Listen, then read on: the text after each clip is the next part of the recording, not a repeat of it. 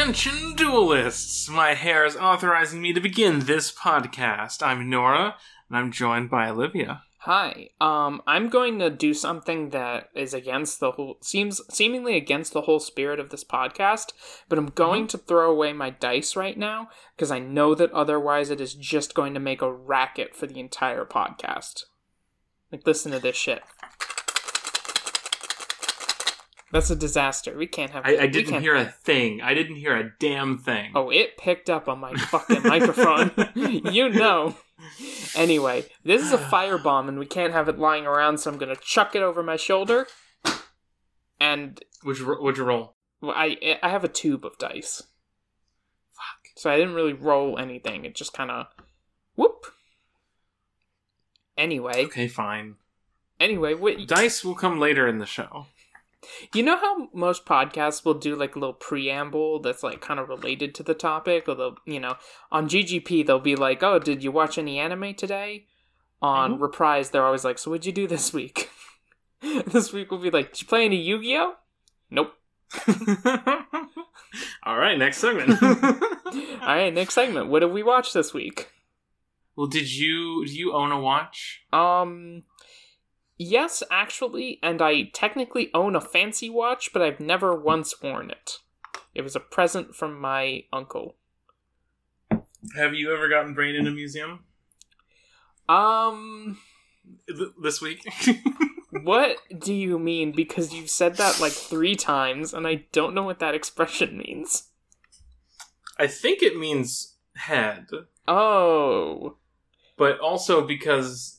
there's mind shit, so brain is the joke here. Nobody has ever visited the room of my mind. Damn. But if they did, it would be very twisted and very messed up. I could brave such depths. I would fill your dark soul with light. Okay, that doesn't happen in this episode, though. No. Instead, since I don't think we have anything to talk about up front. No, let's go. Well then, I will read us the summary for Yu-Gi-Oh! 1998, Episode 4. Theft, the legendary super rare watch. Honda buys a watch for Miho, and he gets lucky as he manages to get the last one in stock. When a guy that obsessively... Yeah? When a guy that obsessively collects watches sees that there aren't any more watches, he steals the watch from Honda, who in turn gets slapped by an angry Miho.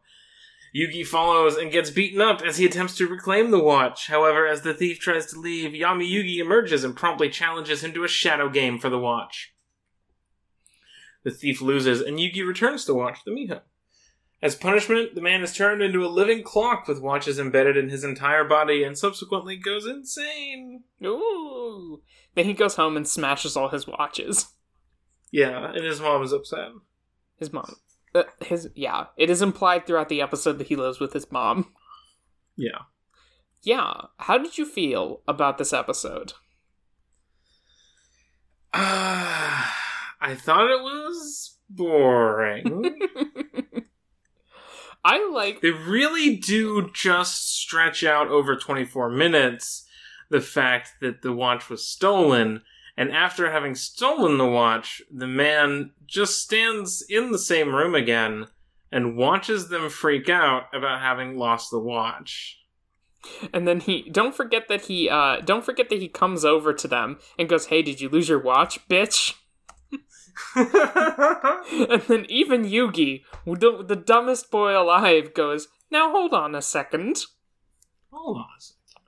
I think that Jinochi and Honda are dumber than Yugi. That's true. I guess it's mean to say Yugi is the dumbest boy alive, but he's not that bright. That's correct. He's intuitive, I think, but he's not. Sorry, I'm just posting this frame that I found of Anzu and Miho. With Miho with her watch and Anzu giving her this bizarre look. This episode is really cartoony. Like, yeah. Honda has just become, like, a fucking Looney Tunes character. Like, that sequence where he's waiting for Miho because she's, like, called him to meet him in the city in the morning. The, like, faces that he keeps making. He's a bizarre guy now. But I think he's fun like this. I don't know. I like his dumb little sweater vest. And, like, the ridiculous lengths that he'll go for this girl who, like, obviously barely thinks of him. I'm starting to see why they took Miho out when they got to Duel Monsters. Yeah. She's not the most interesting character. She seems to be just kind of, girl want thing. Girl want pretty thing. And girl want boy to do thing for her that is hard. Mm-hmm. Which, I don't know. I feel like she's underwritten. You could do more with this character. Yeah. You could. And instead they, presumably cut that character and decided to put more effort into Tristan Taylor.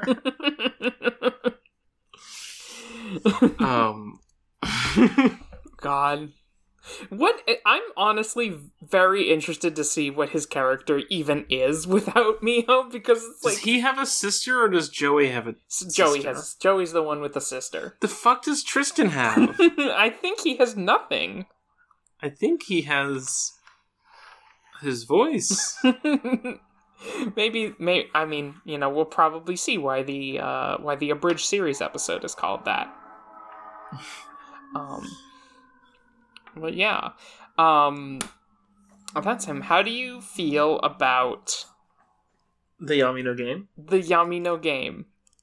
Well, I wanted to say, you said they were stretching out the episode. It definitely feels like this would be a fine chapter of a manga, but a bad episode of an anime. This would be a fine episode of an anime if the episodes were half length, like a Steven Universe thing, and you got 2 of them. This would be fine. Yeah. You really don't need that much time. You really don't. I want to make, like, the Cartoon Network cut of this episode. The Rebecca Sugar cut. Give me the Snyder cut of Yu-Gi-Oh!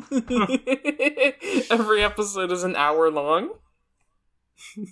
I mean, the Snyder cut of Yu-Gi-Oh! Is just that arc where they're inside the tabletop game.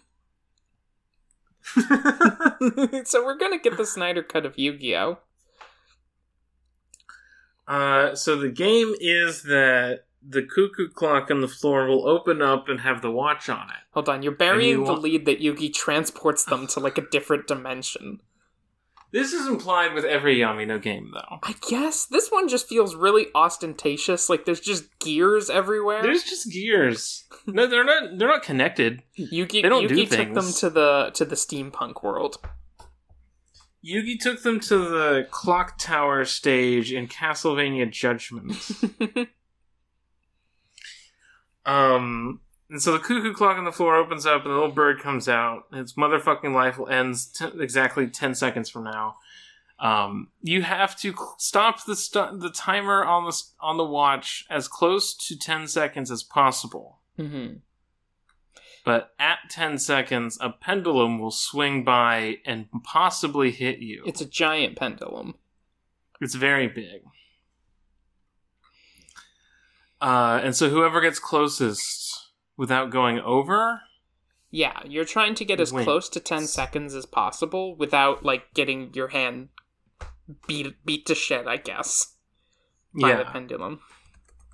Now, why can't you just lie down on your back and reach up and, like, be totally safe? I feel like that is something that Yami Yugi would give you a penalty game for. I feel like he would say, well played. Well, here's okay. So I guess the, like, actual thing that the guy is punished for is for refusing to accept that he lost. But also Yami Yugi gave himself an advantage. And... Did he? I mean, he did. He stood on the side where the pendulum was, like, farther away from him. Yeah, but then it comes back the other way the next time. Oh, is that what that's implying? Because it's a pendulum, it swings back and forth. Well, yeah, but it crosses one specific part of the place in front of them. So it goes like, the bad guy's on the leftmost, the pendulum cuts between him and the clock, and then Yugi is on the other side of the clock. It passes between you and the thing, whichever side you're on. Because it passes between Yugi and the clock when it's his turn. Okay, so why does the guy want to switch places then? Because he thinks that it's going to come from the same side a second time. But it actually swings back. I don't really get what the difference is then. Well, it comes from the left instead of from the right, so his hand is ready to, like, roll to the left to avoid the thing, but it actually came from the left, so it hit him. Oh, I thought Yugi was standing in a place where it was fundamentally, like, harder for the pendulum to hit his hand. So he had to pull it back less to avoid it, which is why he had this advantage. This advantage would also be given if you used your other hand to do. So I guess the thing that the guy does is that he just, like, loses once because he doesn't think, and then gets, like, mad and demands a second round. Yeah, and he overthinks it. Mm-hmm. And he loses again. And then Yugi makes him like a flesh golem. A clock golem.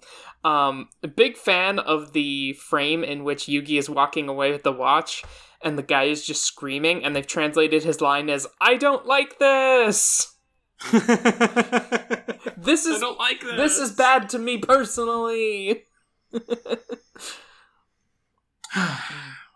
How did you like the little touch where you never see his eyes, and then when he's freaking out, his glasses fall off, and he now has fucked up watch eyes that make him look like a catboy? Cool. He does kind of look like a catboy. Yugi gets the crap beaten out of him a lot in this show, huh? Yeah. It's happened every single episode, except for the next episode. But he's still 4 to 5, like, beatings per episode. Some of which come from his own friends. Yeah. Yes. I mean, to be fair, not since they became friends. That's true. But episode 5. Wait. One last thing that I want to call attention to. When regular Yugi goes to give back the watch, he says, "I found it under the stairs." So he doesn't seem to have a memory of confronting the guy. And then when Anzu is like, "Yugi, you are visibly injured," Yugi goes, "That's weird, I don't remember what happened." Yes. So, the puzzle... Does the puzzle give him fake memories of how he did what he wanted to do? With the assistance of the puzzle? It's implied in the next episode, at the beginning, that he just has memory lapses. Mm-hmm. But he would... It's like a bit of a weird situation, I guess, just because we don't know all of, like... The fact that the puzzle's powers are a mystery is still kind of a thing. Or is like a beat that they hit. But I'm just unclear in this scene whether Yugi is, like, lying to Anzu because he doesn't want to... So I'm confused as, like, is Yugi lying to Anzu because he doesn't want to talk about how he got beaten up? And then 2, I want to know, like, how does Yugi experience these events? You know? Wouldn't he remember himself getting beaten up by the watch guy and then just have a memory lapse and have the watch? You know? In that case, yes. I believe that it would be the case, and he doesn't want to... In this case, I believe that would be him lying. Mm-hmm. But we know that he doesn't remember when he's Yami Yugi. Yeah. I just want to know, like... I want some Yugi interiority, you know? Because, like, he was getting the crap beaten out of him, and then he blacked out, and that guy was gone. You know? Like... Seems to me like if I would, I would want Yugi to be like, what is going on with me? But so far, he doesn't seem to really question it. And in fact, the more strange things happen to him, the more he is just kind of comedy like, Well, that's weird. Oh, well. Oh, well. I guess it contributes to this episode feeling basically like filler. Yeah. I feel like if at the end of the episode had been kind of Yugi being like, man, weird stuff is happening to me, and then I don't know what's up with that, and then episode 5 is like him getting like a clue to what was maybe happening, it would feel like there was more of a plot developing, but so far it's kind of just like a thing. It's just a weird guy. You don't even see his eyes for the whole episode. Yeah. I really like after. I guess I find it funny that his like thing as a villain is like, I'm a guy who loves collecting rare watches. I have like a little thing, a little note to give on the next episode. Okay. Which is that the summary on the Yu-Gi-Oh! Wiki is 2,500 words long. Oh, that's a lot. Mm-hmm. It's a lot of words. Let's just get to it then. Episode 5 is Now Revealed, Yugi's Secret. A man from ancient Egypt comes to the museum where he sees Yugi with the Millennium Puzzle. He travels into Yugi's mind to see if the puzzle really belongs to him. In there, the man from Egypt is challenged by Yami Yugi to a shadow game where he must find his soul room. The man from Egypt loses, and he tells Yugi that he really is the owner of the Millennium Puzzle. He also reveals his name to be Shadi. Oh, I kept expecting more. I guess because you said the Yu-Gi-Oh! Wiki summary was going to be. Yeah, what I read are the Wikipedia pages. Yeah. The Yu-Gi-Oh! Wiki, extensive. It has headers, prologue, Domino Museum entrance, Domino Museum, The Judgment of the Dead, Inside the Millennium Puzzle, epilogue. Mm-hmm.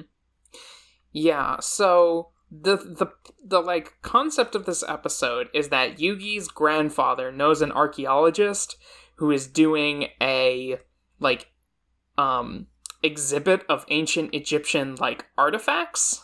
And so they go, and there's a like rich guy who is bankrolling the whole thing, and he really wants the Millennium Puzzle for himself. So he convinces Yugi to like let him exhibit it at the exhibition for one day. So that he can sell So it. that he can like pretend that he owns it and sell it. I guess he just plans to tell Yugi to piss off and die when Yugi goes to get the puzzle, but Yeah, he's rich. that's true. They talk to the archaeologist. The archaeologist said, Yugi goes, isn't it a little fucked to just kind of like dig up the treasures of another culture and then bring them to your own country to exhibit them in museums? And the guy goes, what? No, that's not fucked up at all. No, that's not how it works. These actually belong to Egypt. And then I'm like, well, then why are they in Japan? Well, then Shadi shows up and says, this is completely fucked. That is a man's remains that you have on display. His anguish becomes tears in my eyes. And then he looks down at Yugi and ruffles his hair and says, cute boy. Cute boy. Shadi is a little cartoonish, but is completely right. That is the corpse of a human being that they have just put on display for fun in violation of his religious beliefs. Yeah. Pretty fucked. Also the way the rich guy is acting, like if the rich guy is just selling things from the museum to like random white people that show up as he tries to do with the Millennium Puzzle, clearly Egypt does not own these things that are being exhibited. Yeah. Clearly the archaeologist guy is full of shit. And then Yugi's like, wow, I thought archaeologists were all shallow people with greedy hearts. And the archaeologist is like, listen, boy. The archaeologist is presented as a good guy, whereas the museum guy is the guy who's corrupt. The archaeologist is like truly a romantic he puts romance before money because he's just so moved by the beauty of human civilizations. And then his friend is like, yes, and I'll sell them to you for $5,000. But at the same time, the business guy is like a piece of shit in the way that undercuts everything the archaeologist guy was saying. Yes. You know? So, it's a weird... I kept expecting a twist on the archaeologist guy as well, but the actual episode... I feel like that's a character from the next series, right? Like, isn't that the guy who gave Grandpa the Millennium Puzzle? Yeah. Or gave him the fucking blue eyes. Oh, is it the same archaeologist guy? I don't know. We didn't get a good look at that photo, but I thought maybe. I guess that would make sense. I don't know. How many archaeologists is this old man in Japan supposed to be friendly with? And how many does it take before you're like, hey, Grandpa, what were you up to? Hey, Grandpa, were you involved in neo-colonial plunder? Are you a grave robber? Well,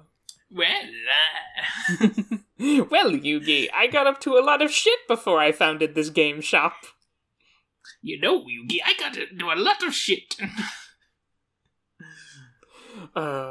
Sorry, I'm posting pictures of Yami Yugi making a ridiculous face. My favorite part is where he's just sitting there and he says, yo. Yo. Yo. It's... No, Yugi. It's so funny that, like, Shadi, like, opens the door to his mind palace. He's just sitting there. He goes, yo.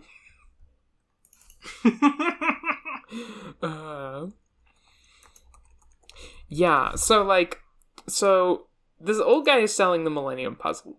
Shadi goes there and is like, hey, this thing you're doing is a travesty. I'm going to judge the worth of your soul with my Millennium Items, because he has two. He has two? He has two of them. He has two Millennium Items. He has the... What is this? Well, the first one is, like, the Millennium Scales, which he can... Yes. Which he, similarly to a shadow game, can use to, like, weigh the goodness in a person's heart, and determine whether they are a good or evil person. And then the second one... What is the second one? Is the key that allows him to look into somebody's mind. Got it. Thank you. Yeah, to go... He can, like, go into their mind, and he says he can use it to destroy their personalities. By, like... So he can go into somebody's mind, which is visualized as a room, and he says that by changing things in the room, he can alter or destroy a person's personality. He says that after saying, I forgot to mention I have special powers. Great line. Just excellent line. Yeah, so he judges the museum owner guy to be a real piece of shit, and then, like, similar to Yami Yugi, gives him, like, a punishment where his chair turns into a demon and, like, eats him. The way Shadi, like, describes himself is that he's one in a line of ancient protectors of, like, the tombs that these artifacts were all taken from. So he's just here to kill or, like, permanently injure everybody who is involved in this excavation. Maybe he's going to alter their personalities so that they won't be neo-colonial grave robbers. I mean, I gotta say, it seems a lot more... Just based on the old guy, it seems to be a lot more on the destroy than the alter. You know? I mean, maybe this is the thing that Millennium Items do, right? Because we know that at some point, Yami Yugi does the mind crush. Mm-hmm. Yeah. The power... Like, the exact powers of the Millennium Puzzle, though, are a mystery even to Shadi. That's his motivation... Yes. Because nobody's completed it in 3,000 years. Yeah. So when he sees it and then finds out that Yugi, completed it, he is motivated chiefly by, like, going into the Mind Palace to find out what this thing actually does. And then Yami Yugi takes him for a fucking ride. Like... the implication is that Shadi spends hours opening doors and, like, being almost killed by Yami Yugi's trips and traps. Because we see, like... He gets blasted with water, he gets lit on fire, he gets, like... Boulders. Completely lost in this maze. Neither of us can speak, it's the power of the Millennium Puzzle. Oh no, we're in a maze now. The boulders Every time fall. We start he opens the right. Boulders fall. He goes into a room and the floor collapses. Every time we start recording, Olivia does say game start, so I don't know what happens when we record, but it can't be good. And every time we finish a recording, I never remember what we said on the episode. I have to edit it and be like, wow, I didn't know I was this funny. Is that what you say? Yeah, that's what I say when I listen to the podcast, because I'm really funny and I make good jokes. That's so true. Girls rock. Girls rock. Yeah, so yeah, Shadi loses the game. He's the only one who doesn't get a punishment game. I guess because he just admits that he's lost, right? Yugi, but also, drops... when he says, I suppose I lost, and then Yugi says, no, maybe it's just the beginning. So either your game is still ongoing, or, he found the room. I don't think that was the correct room, is the thing. I think Yugi being in the room, Yami Yugi being in the room, was a trick. It was to get him to come into the room, think he'd won, and then drop the floor from under him. But he didn't fall. No, the way I read the episode is the point of the shadow game is to determine somebody's character, right? Yes. Yeah. And determine whether they're good or evil. And so I would assume that Shadi and so evil people, all the evil people we've seen refuse to accept their loss. They try to cheat or beat the rules of the game. But Shadi is well, looks like I've lost. That's it, I guess. So I think what that means is that Yami Yugi found him to be in the right, basically. You know, he wanted to learn the truth of the Millennium Puzzle, but he's not a bad person. Even though he did threaten to destroy Yami Yugi's personality. But he is and I think because he was ready to accept his defeat, that's why Yami Yugi steps in and pulls him out of the hole and is you're alright. You're alright, kid. You passed the test. You've solved my door puzzle. No? So here's my question. In Duel Monsters, the spirit in the Millennium Puzzle is the spirit of a real-life Egyptian pharaoh, right? Yes. And also there are all the characters in Duel Monsters, all the characters in the show are reincarnations of ancient Egyptian people. That's true. Who exist and look identical to their modern counterparts. Uh-huh. Is that spoilers to say? I guess technically. But Yu-Gi-Oh! Is a very old series, so I think I think we've been operating for a while just on the premise of look, we're gonna talk about spoilers. And there are details that I don't know about this series, but for the most part, I don't think you can spoil me on Yu-Gi-Oh! Mm-hmm. Even though I haven't seen most of it, I've sort of absorbed so much knowledge about it that I'm yeah, Bakura, Malik, yeah. Merrick? Yeah. I thought it was Malik. I think in the WB dub, they translate it as Merrick.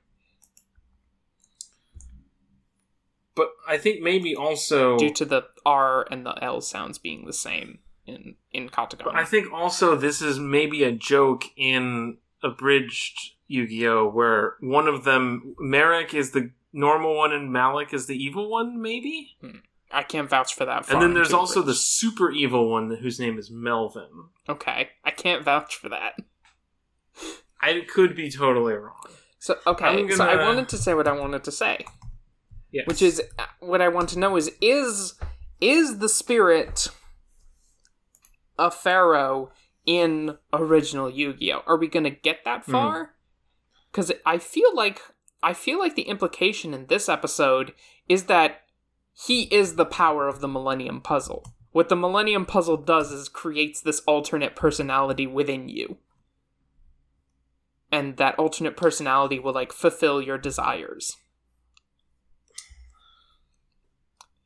I think...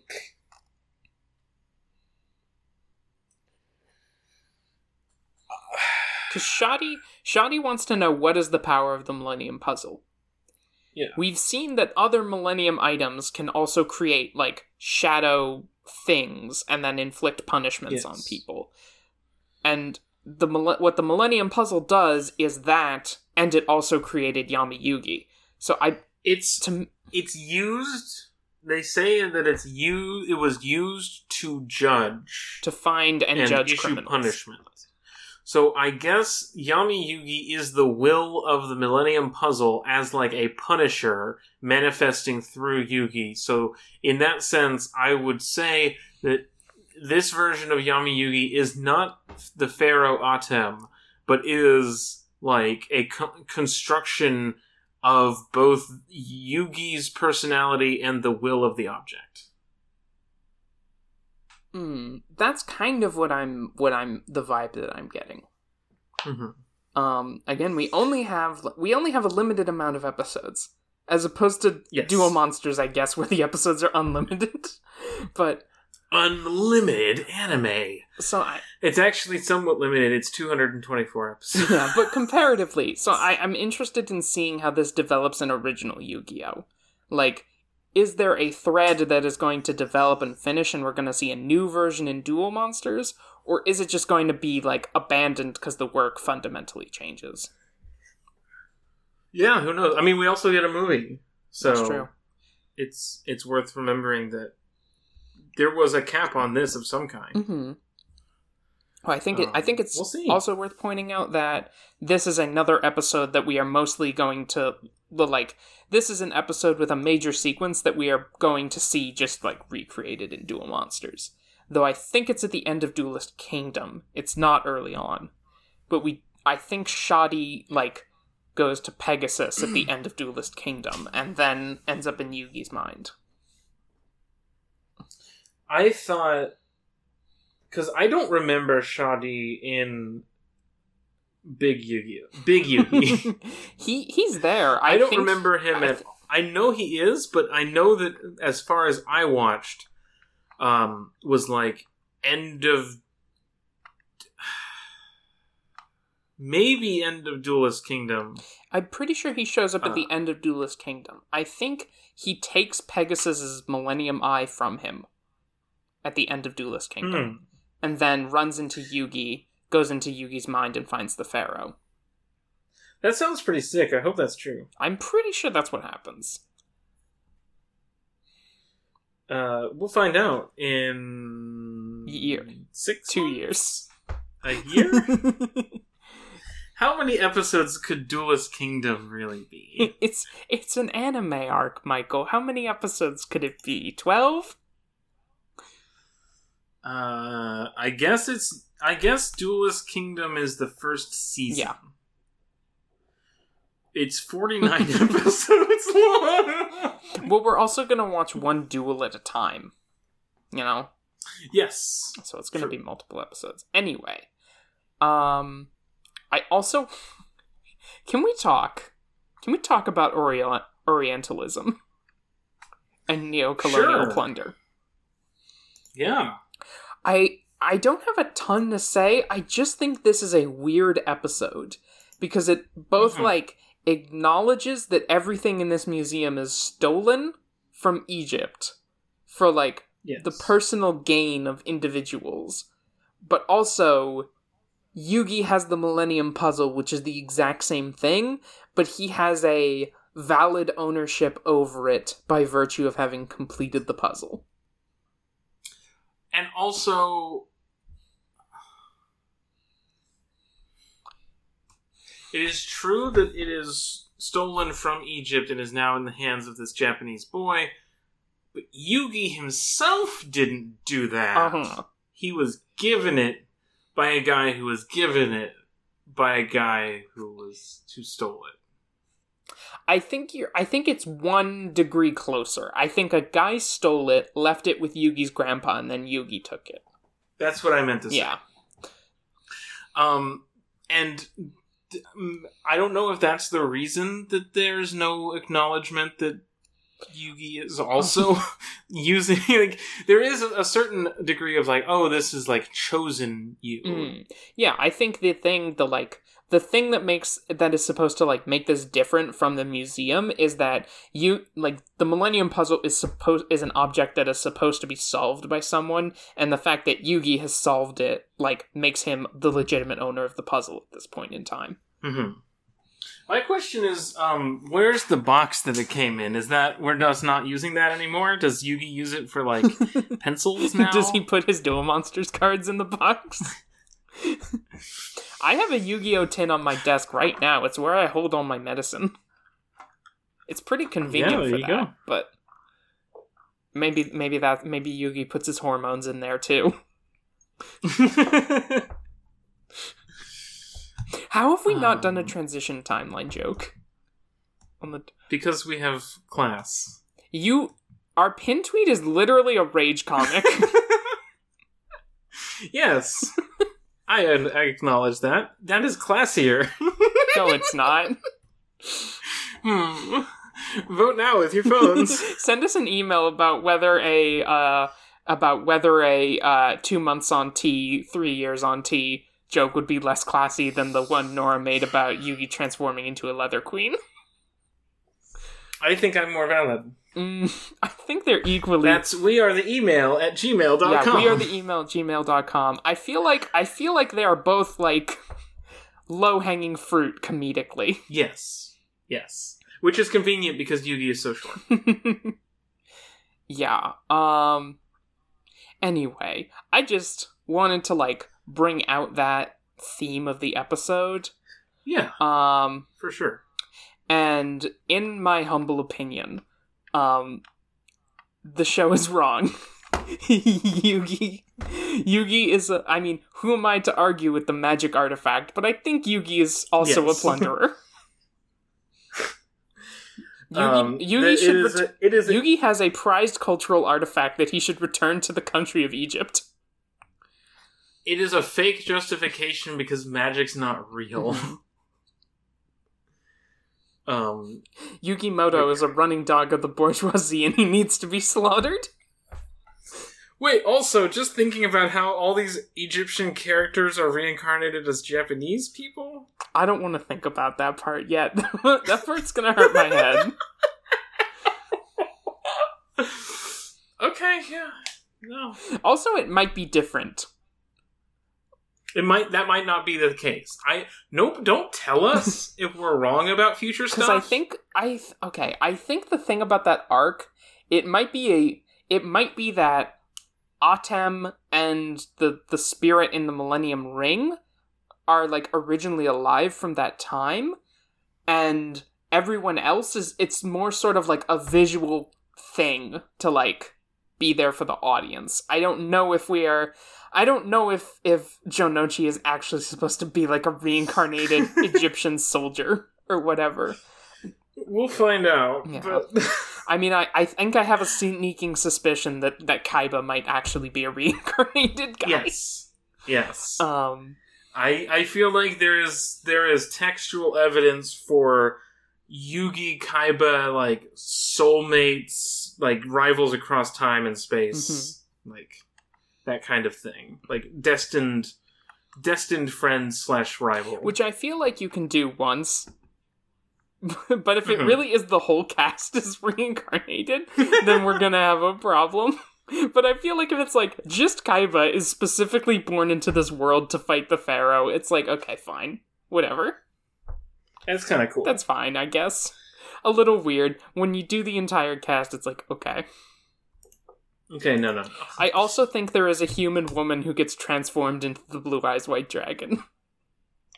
Yes. But we'll see. Right. We'll see when we get Nagini, the human woman. We'll see that when we get there. So yeah, do you want to read our emails? Our first email comes in from Kim, who says, if you look up Yu-Gi-Oh! Anagrams, it can only be turned into Hugo and Yogi. Thanks, Kim. Hey, long-time listener, second-time emailing. Which Yu-Gi-Oh! Characters introduced so far would be the best and worst at parkour/free running? Which Yu-Gi-Oh! Cards just give you bad vibes? Thanks a lot. Have a good day. Okay. I think Anzu would be the best at parkour. I think it's Jonochi, and I think we have textual evidence of Jonochi doing parkour in the next series.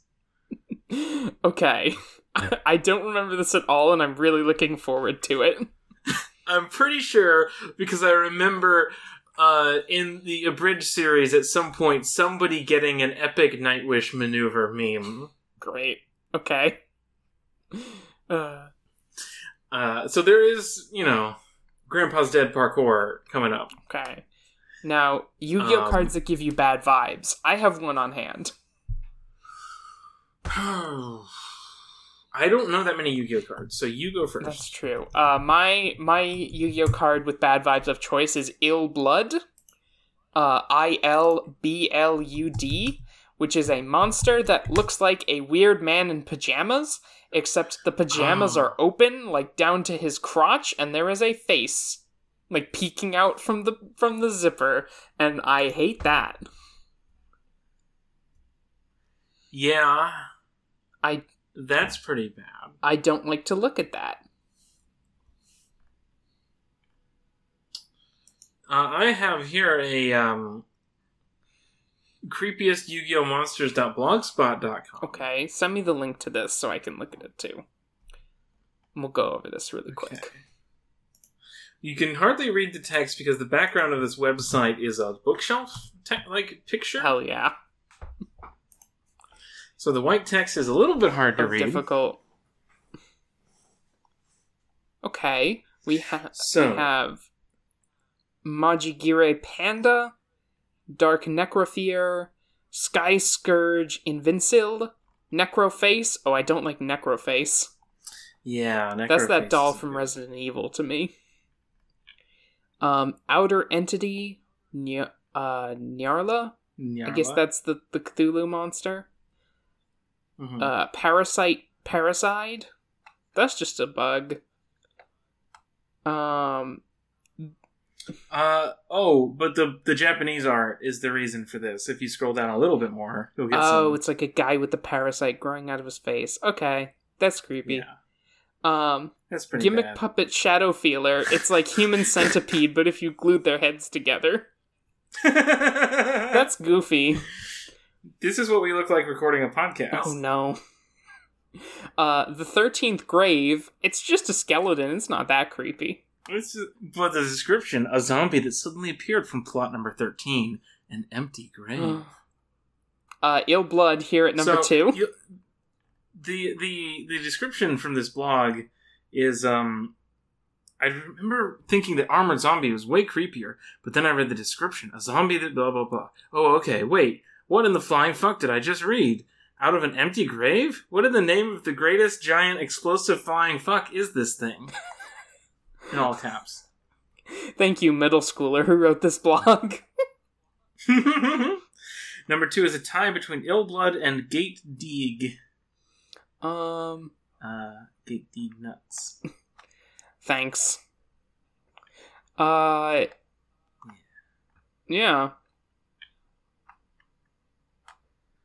Number 1 is Dokuro Yaiba, which is a blade boomerang with a skull on it.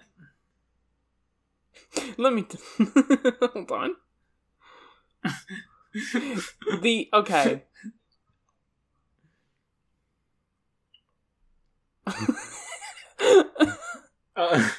So the reasoning here is that this person had nightmares after seeing this card. Okay, but there's some incredible buried leads about them stealing acid from their grandfather's, place of employment to destroy the card because they hated it so much? Yes. It was too scary. Okay. Alright, well, great talk. Great talk, top 10 creepiest Yu-Gi-Oh! Cards. Do I have an answer for this? Dokuro Yaiba, obviously. I don't know if I have. Because this Google is just giving me, like, creepy shit that's all cool. Mm-hmm. Do you want to move on? Yeah. Next email. I didn't check the Twitter. Oh, yeah. But our next email... Yeah, let me get the Twitter questions. comes from Joao, who says, "Hello, third-rate duelist with a fourth-rate deck." Wow. Okay, Joao. Do you need to do this to me? You've asked for people to send you their favorite card, and mine is Dante, Traveler of the Burning Abyss. Both because my favorite deck revolves around him, and I like little guys who win duels by being really hard to get rid of. Okay, let's take a second, and let's look at Dante. Dante, Traveler of the Burning Abyss. That's like Dante, from Dante. He is a...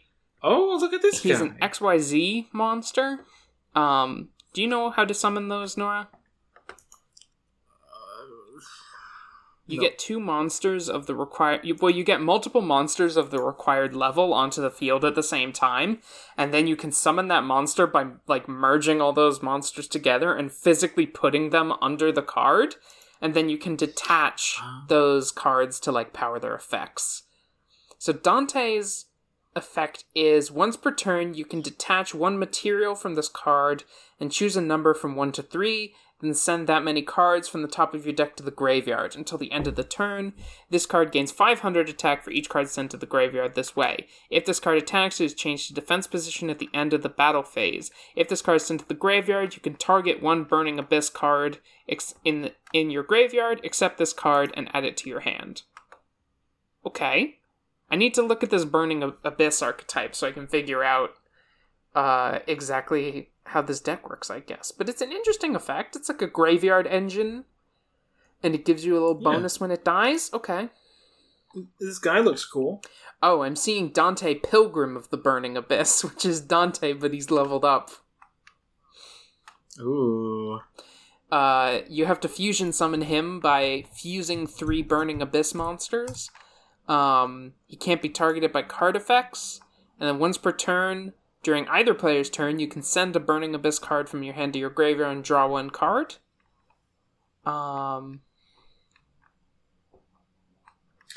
This card is destroyed by battle and sent to the graveyard, or if this card you control is sent to your graveyard by an opponent's card effect, you can send one random card from your opponent's hand to the graveyard. Okay. That's like a draw engine. Alright. Anyway, yeah. About this back to the email. About this episode, the fact that we asked about neo-colonial plunder, I unironically believe there is an anti-capitalist read you can do to the Yu-Gi-Oh! Franchise as a whole. Sadly, I can't expand on that without giving spoilers. This is a fanfic pitch. Okay, I'm gonna read Joao's fanfic pitch. Are you ready? Okay. On his blue eyes, white dragon-shaped deathbed, an elderly Seto Kaiba asks why his holographic version of Yami-Yugi is smiling, while both hear the sound of another chunk of Neo-Domino City being destroyed as a consequence of a shadow duel. The ghost of the pharaoh laughs and gives a 10-minute-long monologue about how letting Western plunderers learn about the shadow duels was part of a long con done by Egyptian priests to get revenge. By letting a long line of twinks make duel monsters cards become a totalizing aspect of society, used to resolve every conflict and attract eldritch creatures, they made certain that the empire would crumble by fighting itself. Seto Kaiba realizes the moment he tore apart the 4th copy of the Blue Eyes White Dragon, he doomed Western civilization. That's pretty sick. Shadow duels and, shadow games, another thing I'm interested in seeing how they are portrayed in both series as time goes on. Mm-hmm. 'Cause, apparently this is how, ancient Egyptian pharaohs used to punish people. by subjecting them to the shadow games. Well, it seems to have worked out great for them. I guess, yeah. I think they might have all been killed by Zork, but maybe that's not in this continuity. Zork is in this continuity. Oh. I've seen the name on the summaries. Oh, fun. So, we are likely to be eaten by a Gru at some point. Alright. Yeah. Did we get any responses to the tweet? Our main response to the tweet was Joao asking if we would be into reading an anti-imperialist Yu-Gi-Oh fanfic To which I said yes, and that's how we got the email. Okay. So yeah. What are we watching next time? I will give our teasers for next time. Episode 6. Desperate Situation, The Passionate Battle of Friendship. Okay. First sentence of this summary. Shadi, the man from Egypt, attacks Professor Yoshimori and hospitalizes him. Okay. I guess the archaeologist guy's gonna get what he deserves, too. Yeah. After that, we'll be watching number 7, The Underhanded Digital Pet Rebellion.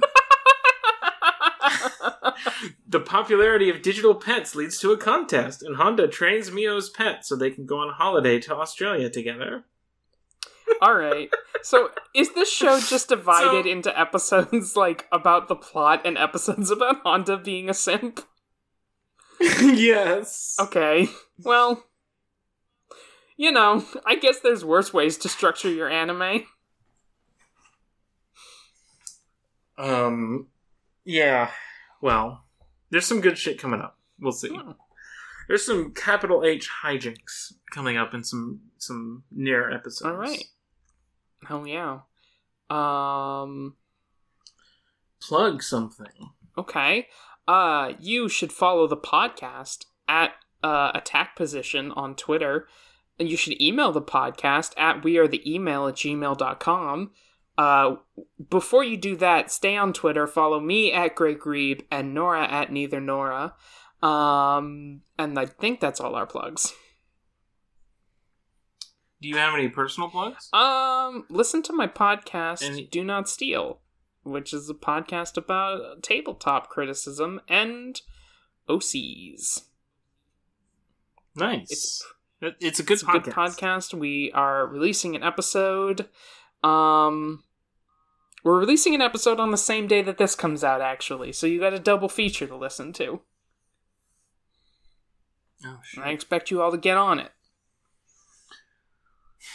You can find my game club podcast, Journal Updated, where we play games about choices and branching narratives, at the Second Best Game Club.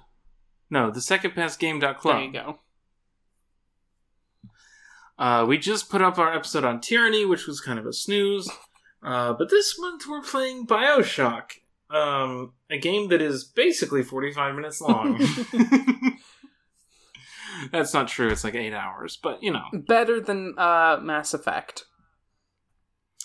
By a long shot. And the month after that, we'll be doing Undertale, which is considerably longer, I think, than BioShock. I actually don't know how long Undertale is. You should also go to exportaud.io to support the Patreon. A couple things are coming soon over there. First of all, I just put up an Export Audio episode that is very near and dear to my heart, where I read to Jackson a summary of a thing I wanted to write when I was 19 that is pretty incomprehensible and very fun to go back to and see, like, oh, this is like, here's the laundry list of all the shit I was really into at the time. You're so brave. This is honestly like the bravest thing you can possibly do as a human being. I've always wanted to be a writer since I was like 13, and I gave more shots at that in my teens than I have since. Probably because I have a job now, and it's hard. And I'm not part of a writer's group anymore that, you know, there's no social pressure on me to actually write anymore. That was a really fun episode. Jackson was, as always, a delight to have on. I also have done some more Let's Plays on exportaud.io/video, which is our YouTube channel. I'm also going to be doing a patron-exclusive Let's Play on the Export Audio Patreon. There's a poll up right now for patrons to vote on what game that'll be. Right now, it's leaning pretty heavily toward Ultima 1. So, that'll be fun. I think that game is, like, really short and basic in the same way that, like... Or really small and basic in the way that, like, Rogue or Dragon Quest 1 is, which I'm very excited to jump into. I've played maybe an hour or two of it so far on my own, and it was just really fun. I had a good time with it. Other plugs? I don't know. A thing I also want to do on the YouTube is there's a D&D roguelike dungeon hack, which I just put out an Exquisite Corpse video for because I lost my audio the first time I played it. And I would love if anybody listening, if you've played Dungeons & Dragons and you have an old character sheet lying around, send it to me. I'll take your character, I'll put them in the roguelike and see how they do. You can put any stats you want on your character when you build them, so... Oh, really? As long as they don't violate the minimums for the whatever class you choose, you can set the stats to be whatever you want, which, there's no reason not to just put everything at 18, except if you want to, do a specific character, because these games are built so that you can play D&D and then just take your guy and plug him into the computer game and have that guy in the computer game. So, I've already done a couple of my old characters. Some characters who I built but never got to play. I have a lot of those lying around, because I used to just build 3rd edition D&D characters for fun. I would just get a concept and just build that guy, just for fun. And I really enjoyed that.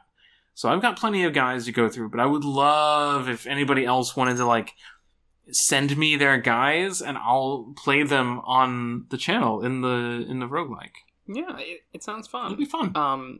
If I had my old 3.5 character, I would send him to you, but he's dead. You don't have those stats anymore? No, I didn't keep my D&D 3.5 character sheet from middle school. No. Well, I have a binder somewhere that I can't find, but it does have all my sheets in it from when I first got into tabletop, which admittedly was in 2012. But God, that was 9 years ago. But it had my first ever D&D character in there that I would love to find that sheet again, which was because I hadn't fully joined the group yet. I took over an NPC that had recently been introduced, and we turned that into a player character for a session. So his name was Grell Bloodsmith. He was a half orc. Yeah, I've heard of Grell Bloodsmith. Yeah. Because he's a half-orc, his name is hyphenated because it's the 2 last names of his parents. I always thought that was a fun little thing. One of his parents' last names was Blood? Yeah. That's the human side. Okay, you got me there. Okay. The Smiths were the orc side of the family. Okay, you got me there. Alright. I'll admit defeat. Like Shadi, almost falling into the hole. I will admit defeat. This is only the beginning. Okay, please reach out a kind hand to me and end the podcast. All right. Do you remember our sign-off? Did we? Until next time, get off my deck! Get off my deck!